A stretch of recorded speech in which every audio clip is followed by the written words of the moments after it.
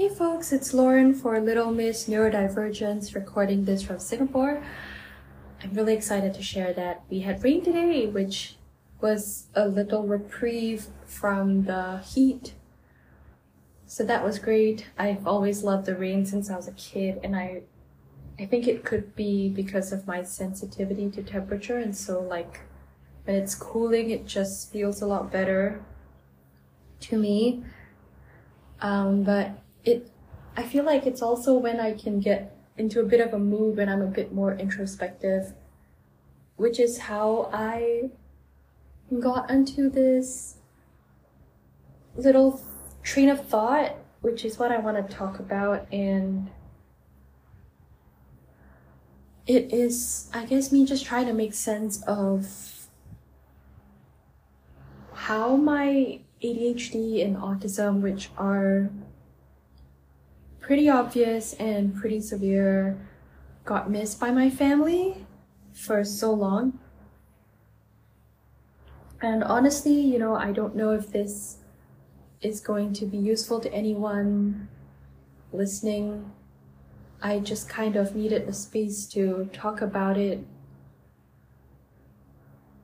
and try to make sense of things. So yeah,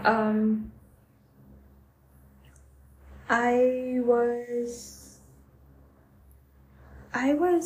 the only child for about 5 years, and well, almost 6 years actually. My parents had wanted just one kid, but eventually they decided that, okay, let's have another child, because I didn't go to nursery school. I think we couldn't afford it, or they didn't think it was a necessary expense. So my parents looked after me at home, and maybe they just didn't have the energy or time to entertain me, because I could be quite a handful. I know that. And so they were like, okay, let's have another kid. I think she's just lonely. So yeah. And before my sister was born, I really enjoyed my dad was really affectionate and with me, and it was like him and me being best friends against my mom. We had this dynamic, and it was I have really good memories from my childhood. I do, even though my dad could be pretty abusive in a number of ways. I do have good memories from when I was growing up around him. But when my sister was born, the attention kind of shifted overnight, according to my mom, who casually shared this one time to coworkers, which is how I found out, because my mom and I worked together for a period of time. And then she shared that, my dad was saying that, she's already had all of the focus on her, so now it's her sister's turn, and that basically just kind of continued for the rest of our lives. And so there was this switch, and then also my dad would keep saying to me, you're the older sister, you have to set a good example, your sister is gonna look to you. So there was this pressure on me, which I think for me I took really literally, as that's my autistic brain. I'm really literal. I can be really literal.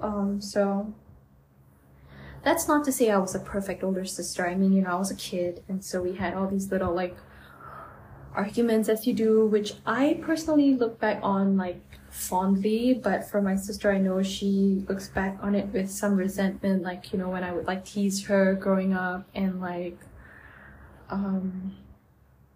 just little kid things, you know what I mean, if you have a sibling. Yeah, but she still blames me for it to this day. But yeah, ultimately, as I got older and my challenges with school started to come out, with my undiagnosed dyscalculia as well, so I struggled with math, and my grades started to slip. So I went from being like topping my class to just kind of like slowly, like my grades started to slip, and like with changing schools, like it was just a lot of chaos in my life that I couldn't adapt to very well. And it was also the period of time when my sister went to school and she started to do well, and her good work was sustained, like her performance in school was sustained. And so like it kind of compounded that like transference of attention and affection onto my sister. And on top of that, because, you know, like I'm the older one, I was expected to take on like household chores. It started from when I was 8 or 9 or 10, I can't remember, like, you know, I was expected to like sweep the floor and like do dishes. Eventually it was like I had to do the laundry, and then I would have to like iron clothes.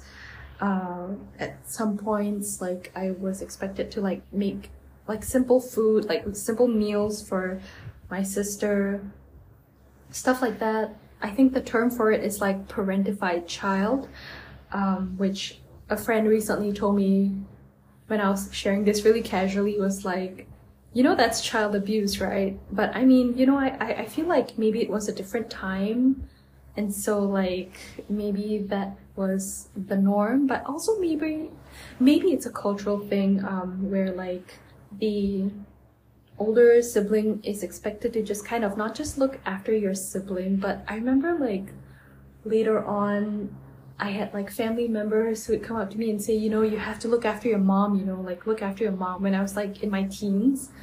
So like, I don't know if it's like cultural or if it's like what it is exactly, but I think that's kind of where I learned to mask, you know, like whatever needs I had, it just kind of had to be pushed aside. Whatever difficulties I had, it just kind of had to be pushed aside. And again, you know, I'm just human, and I'll do my best because I feel like that's expected of me, and I'm a people pleaser, I know that. But of course there were moments where it would get too much, especially, you know, like in my adolescent years when puberty kicks in. So like that was when I started to have these like episodes of burnout. Although we didn't know it at the time, I started to have like meltdowns, like these explosive meltdowns, like just like general reactivity, and which was not okay, especially because, you know, like for the reasons I said, I'm the older sibling, I have these expectations on me, but also because I think as a girl, like you're not allowed to be so expressive with your feelings. So there's some like layer of like gender expectations there as well. And like as my sister continued to do well in school, it really pleased my parents because she was the one who was fulfilling the expectations they had on both of us, which was, since we were kids, my parents expected us to like, you know, like after we would finish our primary school, we were expected to go to my mom's like alma mater in secondary school, which I didn't, my sister did. And like from there we were expected to do our A-levels and then go to university and then get a job. Like there was no negotiating about it, like it was decided. I didn't have a say in any of that. But because I couldn't get into my mom's school, it was a pretty good school, I feel like from that moment, that was when it was the most obvious kind of like switch where like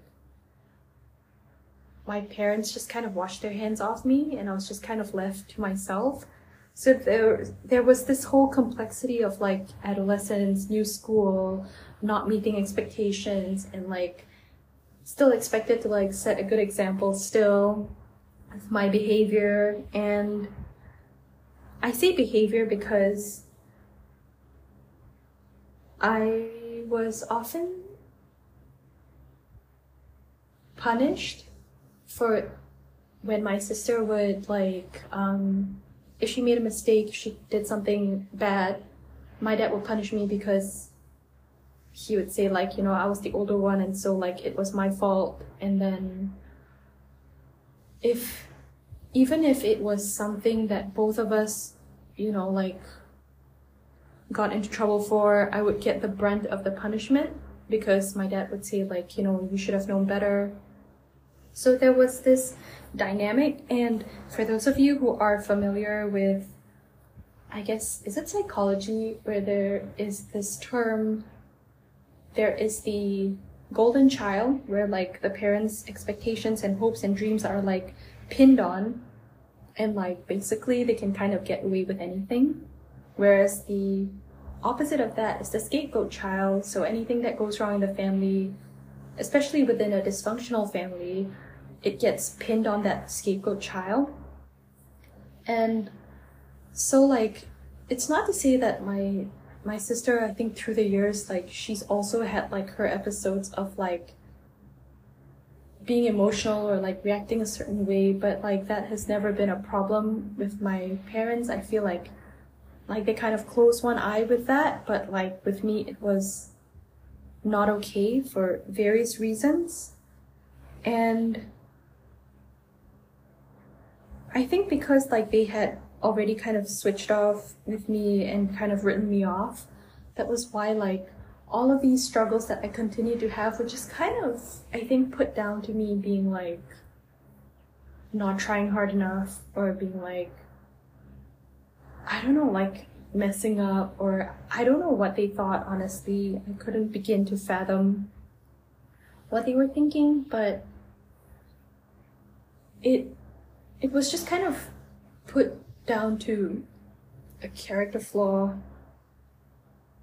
and like just me failing as a person. And so like through all this, I feel like there has been a lot of putting aside my needs and my feelings, and even though I would have those like little reactions, and they were probably appropriate to the situation because it was a crappy thing that was happening, it was still frowned on and it wasn't allowed, and that was like not okay. And so like I think that is why until today, like even though my dad has passed away, when it's just me, my mom, and my sister, like there is a lot of focus, I realize, on the way I react to things rather than what caused them. So for example, like one of the most recent things that happened was, I say recent, but honestly it was maybe, I'm trying to think.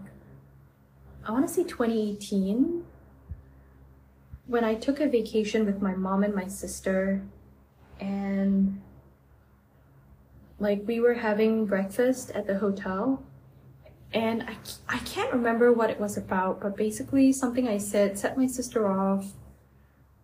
I think, okay, we were talking about an ant, and my sister was saying something, and I was like, oh yeah, I know, like I see this ant more than you.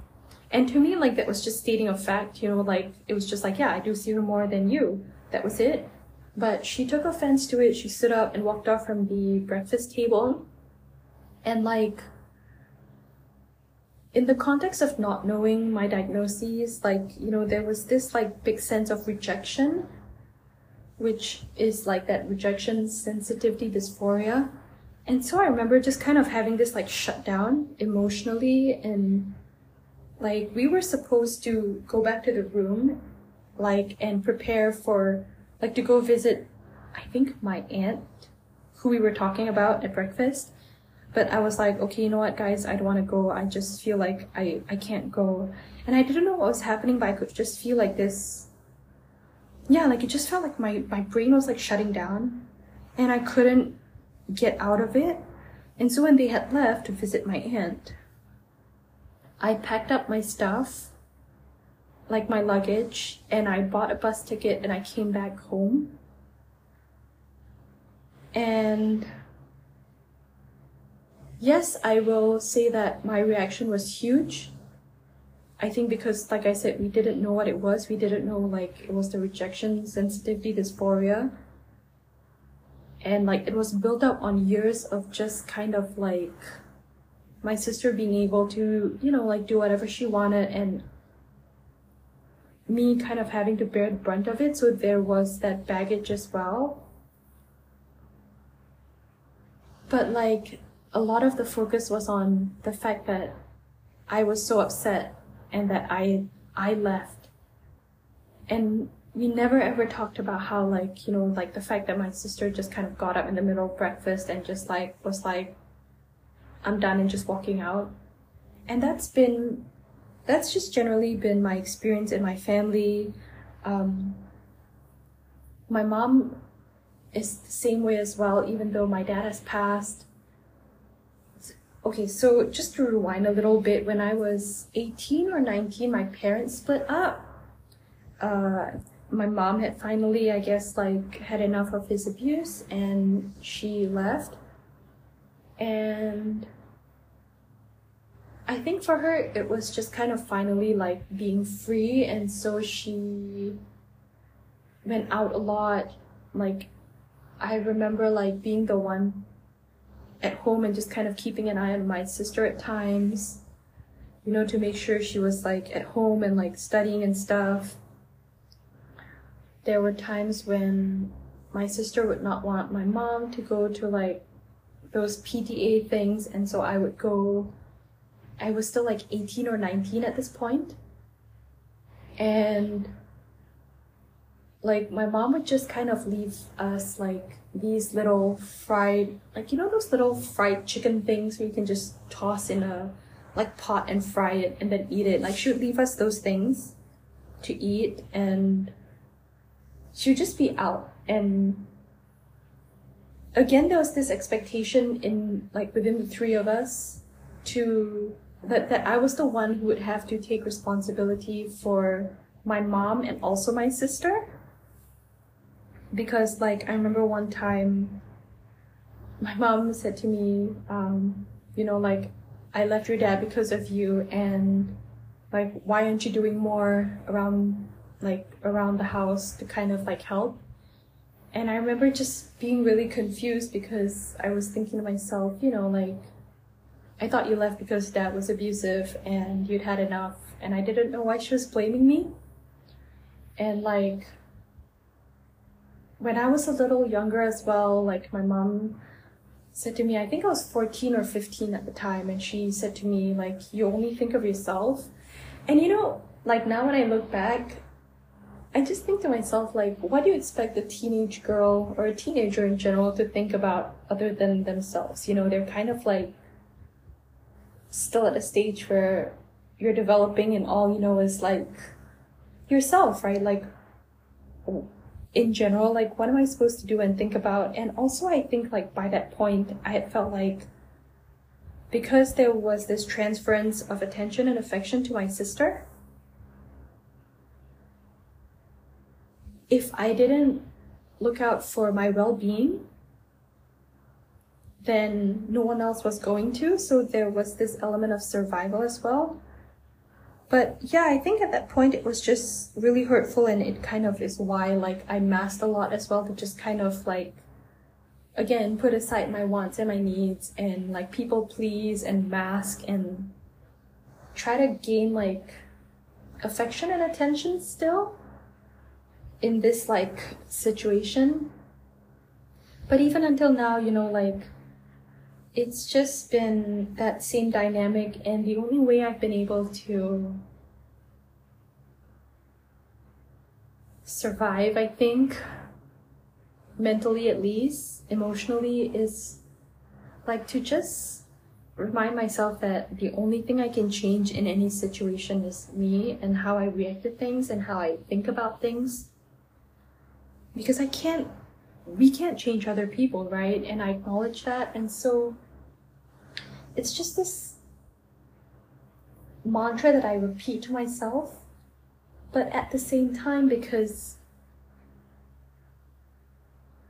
I feel like there is still this grief, this deep grief with how I was just left to flounder throughout my life, and all of these legitimate struggles and difficulties I had and challenges I had were just kind of left to me to figure out. And if I couldn't figure it out, then it was my own fault. It's just hard, I guess, because yeah, like post-diagnosis, you know, like I don't really know what I was expecting. I guess maybe some understanding, a bit more understanding from my family, with how, you know, the last, I want to say last few years, but really like, you know, how life has played out, but there hasn't been that. I just feel like it's just like too late and things are so set in the way they are. And that is why I just feel really estranged in a lot of ways from my sister. We don't talk. She still has a lot of blame and anger towards me for things from childhood until, you know, when we were older. And it's just, I just feel like, yeah, it's hard, you know, like I just feel alone and sad that there is this wonder in me. Like, I wonder if I had known earlier, if we had known earlier, like, would there have been some compassion? And I say this because I was recently watching this show, Atypical, that was recommended to me by someone on Instagram who reached out, and we've been chatting, and they recommended it to me. And I know that show has its share of criticism, but that aside, for the purpose of this conversation, you know, like, I feel like because there is that early identification of the person's neurology and what they might be good at, and also what they might be not so good at, when that person is able to overcome that thing they're not so good at, then it can be celebrated and it's received with like positivity and acceptance, and just like the way it was portrayed in the show was just something that was good, you know, and not like because you don't know, then it's seen as a failing and there's something wrong with you, and then like the blame falls to you. And I really don't know if I will ever be able to get past this, you know, what could have been. I'm trying my best to, because I know logically there is no use. But I think on days like today, when I just felt like kind of alone in terms of my family and like how it's come to be this way, my mind like kind of goes to that a little bit and tries to make sense of stuff in my family. And yeah, I mean, I don't know if this resonated with anyone or made sense to anyone. Like I said, I just kind of really needed the space to put this out here. I am just going to, as usual, take it day by day, and you know, who knows what tomorrow will bring. I'm wondering if this is the case for any of you, if you've also kind of felt like by the time your diagnosis came, like there are just aspects of your relationships that you have in your life that are already too set for it to be undone, and it's too late for people to kind of like change their view of you or change their ways to support you, so you're kind of left alone for the most part. And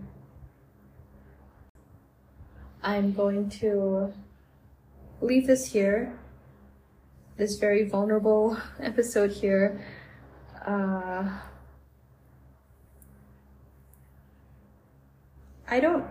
I don't need pity, I don't need any of that, you know, like I feel like I've been in therapy so long to work through all this. And a big part of it, honestly, has felt resolved up until, I guess, like finding out my misdiagnosis, and that kind of opened a whole new can of worms.